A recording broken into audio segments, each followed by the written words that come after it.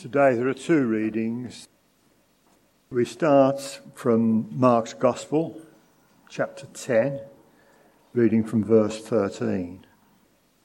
People were bringing little children to Jesus for him to place his hands on them, but the disciples rebuked them.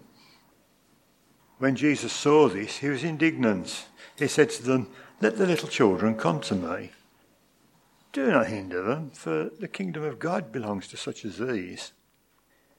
Truly, I tell you, anyone who will not receive the kingdom of God like a little child will never enter it." And he took the children in his arms, placed his hands on them, and blessed them. So from chapter 12, just as a body, though one, has many parts, but all its many parts form one body, so it is with Christ. For we were all baptized by one Spirit, so as to form one body, whether Jews or Gentiles, slave or free, and we were all given the one Spirit to drink. And so the body is not made up of one part, but of many. Now, if the foot should say, "Because I'm not a hand, I do not belong to the body," it would not for that reason stop being part of the body. And if the ear should say, "Because I'm not an eye, I don't belong to the body," it would not for that reason stop being part of the body. If the whole body were an eye, where would the sense of hearing be? If the whole body was an ear, where would the sense of smell be? But in fact, God has placed the parts in the body, every one of them, just as he wanted them to be. If they were all one part, where would the body be? As it is, there are many parts, but one body. The eye cannot say to the hand, "I don't need you." And the head cannot say to the feet, "I don't need you." On the contrary, those parts of the body that seem to be weaker are indispensable. And the parts that we think are less honourable, we treat with special honour. And the parts that are unpresentable are treated with special modesty, while our presentable parts need no special treatment. But God has put the body together, giving greater honour to the parts that lacked it, so that there should be no division in the body, but that its parts should have equal concern for each other. If one part suffers, every part suffers with it.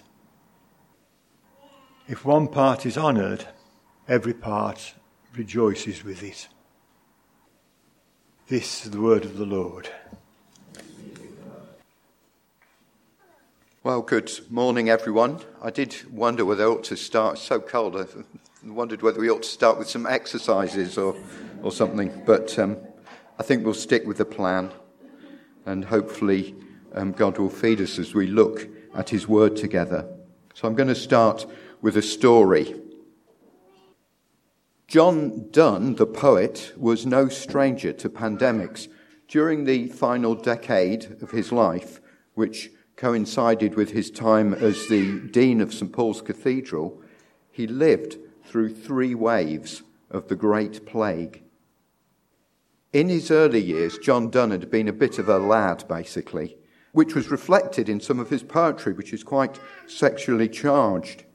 His middle years were spent raising a family in poverty. They had 12 children. His wife died shortly after the 12th one was born, and only 7 of them survived beyond 10 years old.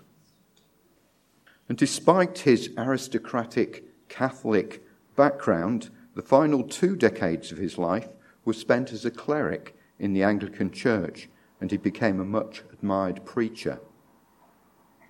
During one of the waves of the plague in 1623, he himself became ill and spent many weeks on his sickbed, fully expecting to die, naturally enough, of bubonic plague. He kept a diary during that period, later published as a series of meditations. So we know what he was thinking as he went through that period of time. And we can follow his thoughts as he wrestled in his mind with God, trying to make sense of his suffering, a bit like Job. Initially, he cried out to God, asking all the why questions, again, a bit like Job, but didn't get the answers. But eventually, he came to a state of acceptance and a greater dependence on God. At one point in his illness, he heard a bell tolling from a nearby church, and for a while he thought that was tolling for his own impending death. In the end, however, he realized it represented the death of some other poor soul in the city. But it led him to ponder the extent to which we don't live in isolation from one another. The bell tolled for him just as much as for the actual plague victim. The incident was recorded in one of his meditations and includes some of his most recognizable words. He wrote, "No man is an island entire of itself. Every man is a piece of the continent, a part of the main. If a clod be washed away by the sea, Europe is the less." And he went on, "I am involved in mankind and therefore never sent to know for whom the bell tolls. It tolls for thee." Spoiler alert, but John Donne didn't die of his disease. It turns out not to have been bubonic plague, but he did suffer, and in his suffering he had realized his dependence on God and his connectedness to and his dependence on his fellow man. So, a life of dependence on God and dependence on one another. And this is the last topic that we're going to look at, which takes its theme from John Stott's book, The Radical Disciple. So, what does the Bible say? Our first reading in Mark's Gospel described an incident in which the disciples make a misguided attempt to turn some children away from Jesus. Their parents were bringing them to Jesus for a blessing.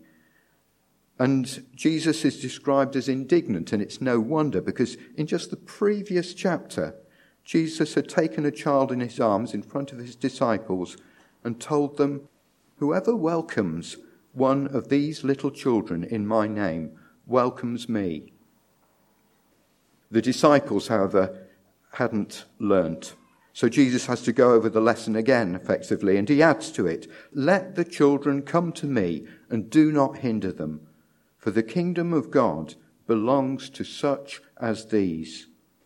Truly I tell you, anyone who will not receive the kingdom of God like a little child will never enter it." What is it about children that makes them such a powerful model for those who enter the kingdom of heaven?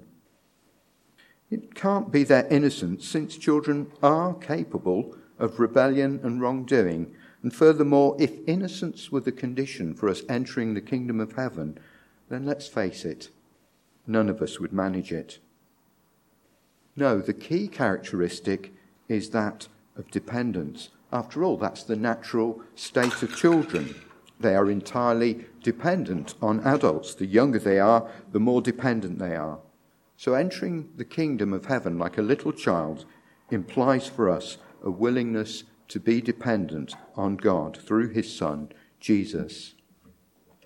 And it's not just entering his kingdom that requires this willingness to be dependent.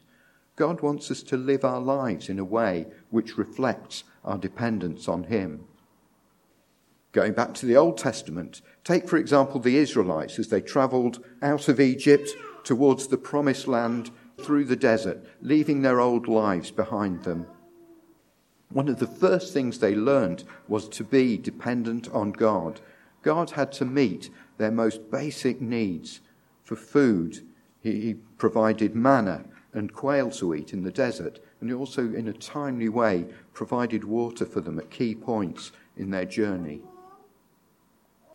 Skipping to the New Testament, when Jesus taught his disciples to pray, the pattern that he gave them to follow, the Lord's Prayer, contains a threefold expression of our dependence on God. Give us today our daily bread. Forgive us our debts as we have forgiven our debtors.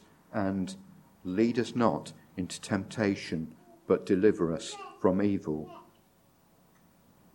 And we see dependence on the Father supremely modelled in Jesus' own life, in his death on the cross, in his prayer in Gethsemane, seeking the Father's strength to face that ordeal, and his complete surrender on the cross. Father, into your hands I commit my spirit. So it's clear that for the believer, and therefore the disciple of Jesus, dependence on God is to be a hallmark of our life. But it doesn't end there. God has also designed into human life a dependence on one another. In our second reading, the church is pictured as a body. Now, in his meditation, John Donne saw the interconnectedness of all humankind. And now this passage in 1 Corinthians 12 pictures that interconnectedness, but for the church. But surely the church should be a model for all humanity. I love the diversity of this picture, how functionally different all the different parts of the body are from one another. The eye, for example, purely an organ of sense, turning light into useful information for the brain to process. But the hand is an organ of action, an organ of strength, an organ to manipulate the world around it. It's so different. But of course, the eye cannot say to the hand, I don't need you, nor can the hand say to the eye, I don't need you. Nor can any one of us say to another, I don't need you. We do treat different parts of the body differently, both in the human body and in the church, some given greater honour and some rather hidden away out of shame. What we display and what we consider shameful on the human body varies from culture to culture. But that's not God's way with the church. We read, but God has put the body together, giving greater honour to the parts that lack it, so that there should be no division in the body, but the parts should have equal concern for each other. So we have a powerful picture of us being dependent on one another, of being concerned for one another, and as the passage says in the last verse, suffering with one another. So John Stott suggests that dependence is a mark of a disciple of Christ, and I hope I've shown that the idea is a completely biblical one. It would be a bit worrying, really, if I'd have come up with something different. The question that remains, however, is how do we gain for ourselves that willingness to live in dependence on God and on our brothers and sisters in Christ? I've got just 3 thoughts here. Firstly, we can develop that dependence through a habit of prayer. I mentioned earlier about the Lord's Prayer and the threefold expression of dependence on God. The first of these begins, give us today. That expression of dependence should be a daily one, not give us enough bread for the coming week or give us enough bread for the coming month, although those are perfectly valid prayers, but they deny us the opportunity of building a day-by-day habit of dependence on God. And the prayer teaches us 3 areas in which we are dependent: in our physical needs, represented by bread, in our need for forgiveness, and in our need for help in the daily battle with temptation and the various trials of life. Almost as an aside, the habit of saying grace before meals is not a trendy one, but again, it is a daily acknowledgement of God's provision and therefore our dependence on him. It's a way of building in that daily sense of reliance on God. My second point is that we can recognise and admit this dependence to one another. We need to be open and honest about where we are. We talked earlier about the dependence of children. In a bit, I'll give an example of dependence and frailty in later life. But what about those in between, when we're supposedly strong and healthy? As we grow up, we're encouraged to be independent. But this doesn't mean we can dispense with dependence. Rather, it means that as we grow in maturity, others can depend on us. We're still dependent on others, but there's this mutual dependence. As we go from young adulthood to middle age, we still have needs. In a properly functioning community, these are best met by support from others. Young adults might be dependent on others for mentoring through early stages of life and careers. Families might have needs, particularly in raising children. And the workplace is a great place for learning to depend on God and colleagues. I'm coming towards the end of my career in the automotive industry. In recent years, I've performed the role of a project manager. But as a leader of some difficult projects, I have a profound sense of my dependence on my project teams, the gifts and the knowledge of the people around me. And I've also seen, looking back, the grace of God helping me through some of those difficult times. Let's never consider ourselves totally independent. Instead, we should be prepared to recognize that we can't live this life without God and other people. Then my final point. Often, the way to realize our dependence on God and others is through the path of suffering.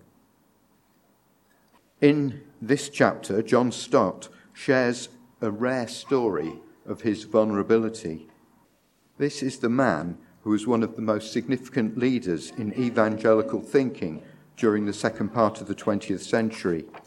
He was a man who chaired conferences, pastored churches, began institutions, and was, in 2005, named in Time magazine's list of 100 most influential people in the world for that year. But in 2006, the following year, aged 85, he fell in his own home. In doing so, he fractured his hip. He describes waiting while help arrived, spread-eagled on the floor, completely dependent on those who were to help him. He writes, "For this is where, from time to time, the radical disciple needs to be." I believe that the dependence involved in these experiences can be used by God to bring about a greater maturity in us. John Stott also shares his experience of the emotional weakness that accompanied the physical weakness during this time, and also his experience of weeping, which for a man schooled at rugby and the whole culture of the stiff upper lip didn't come naturally. A friend of his reported an encounter with John while he was in hospital convalescing. He wrote, "I remember we both found ourselves in tears, overcome by a powerful sense of our common human vulnerability and frailty. It was a painful but liberating experience." For John Donne, too, his realization of his own dependence came through an experience of suffering. But suffering, like this, isn't something we choose. It's something that happens to us randomly, and I don't think there's a magic formula for getting through those times. Perhaps we can learn something from the preparedness of John Stott to share his vulnerability with close friends. Perhaps the reflectiveness of John Donne offers for some a useful model. But perhaps the greatest onus lies with the rest of us to love and support our brothers and sisters through these times. Galatians 6 verse 2 says, "Carry each other's burdens, and in this way you will fulfill the law of Christ."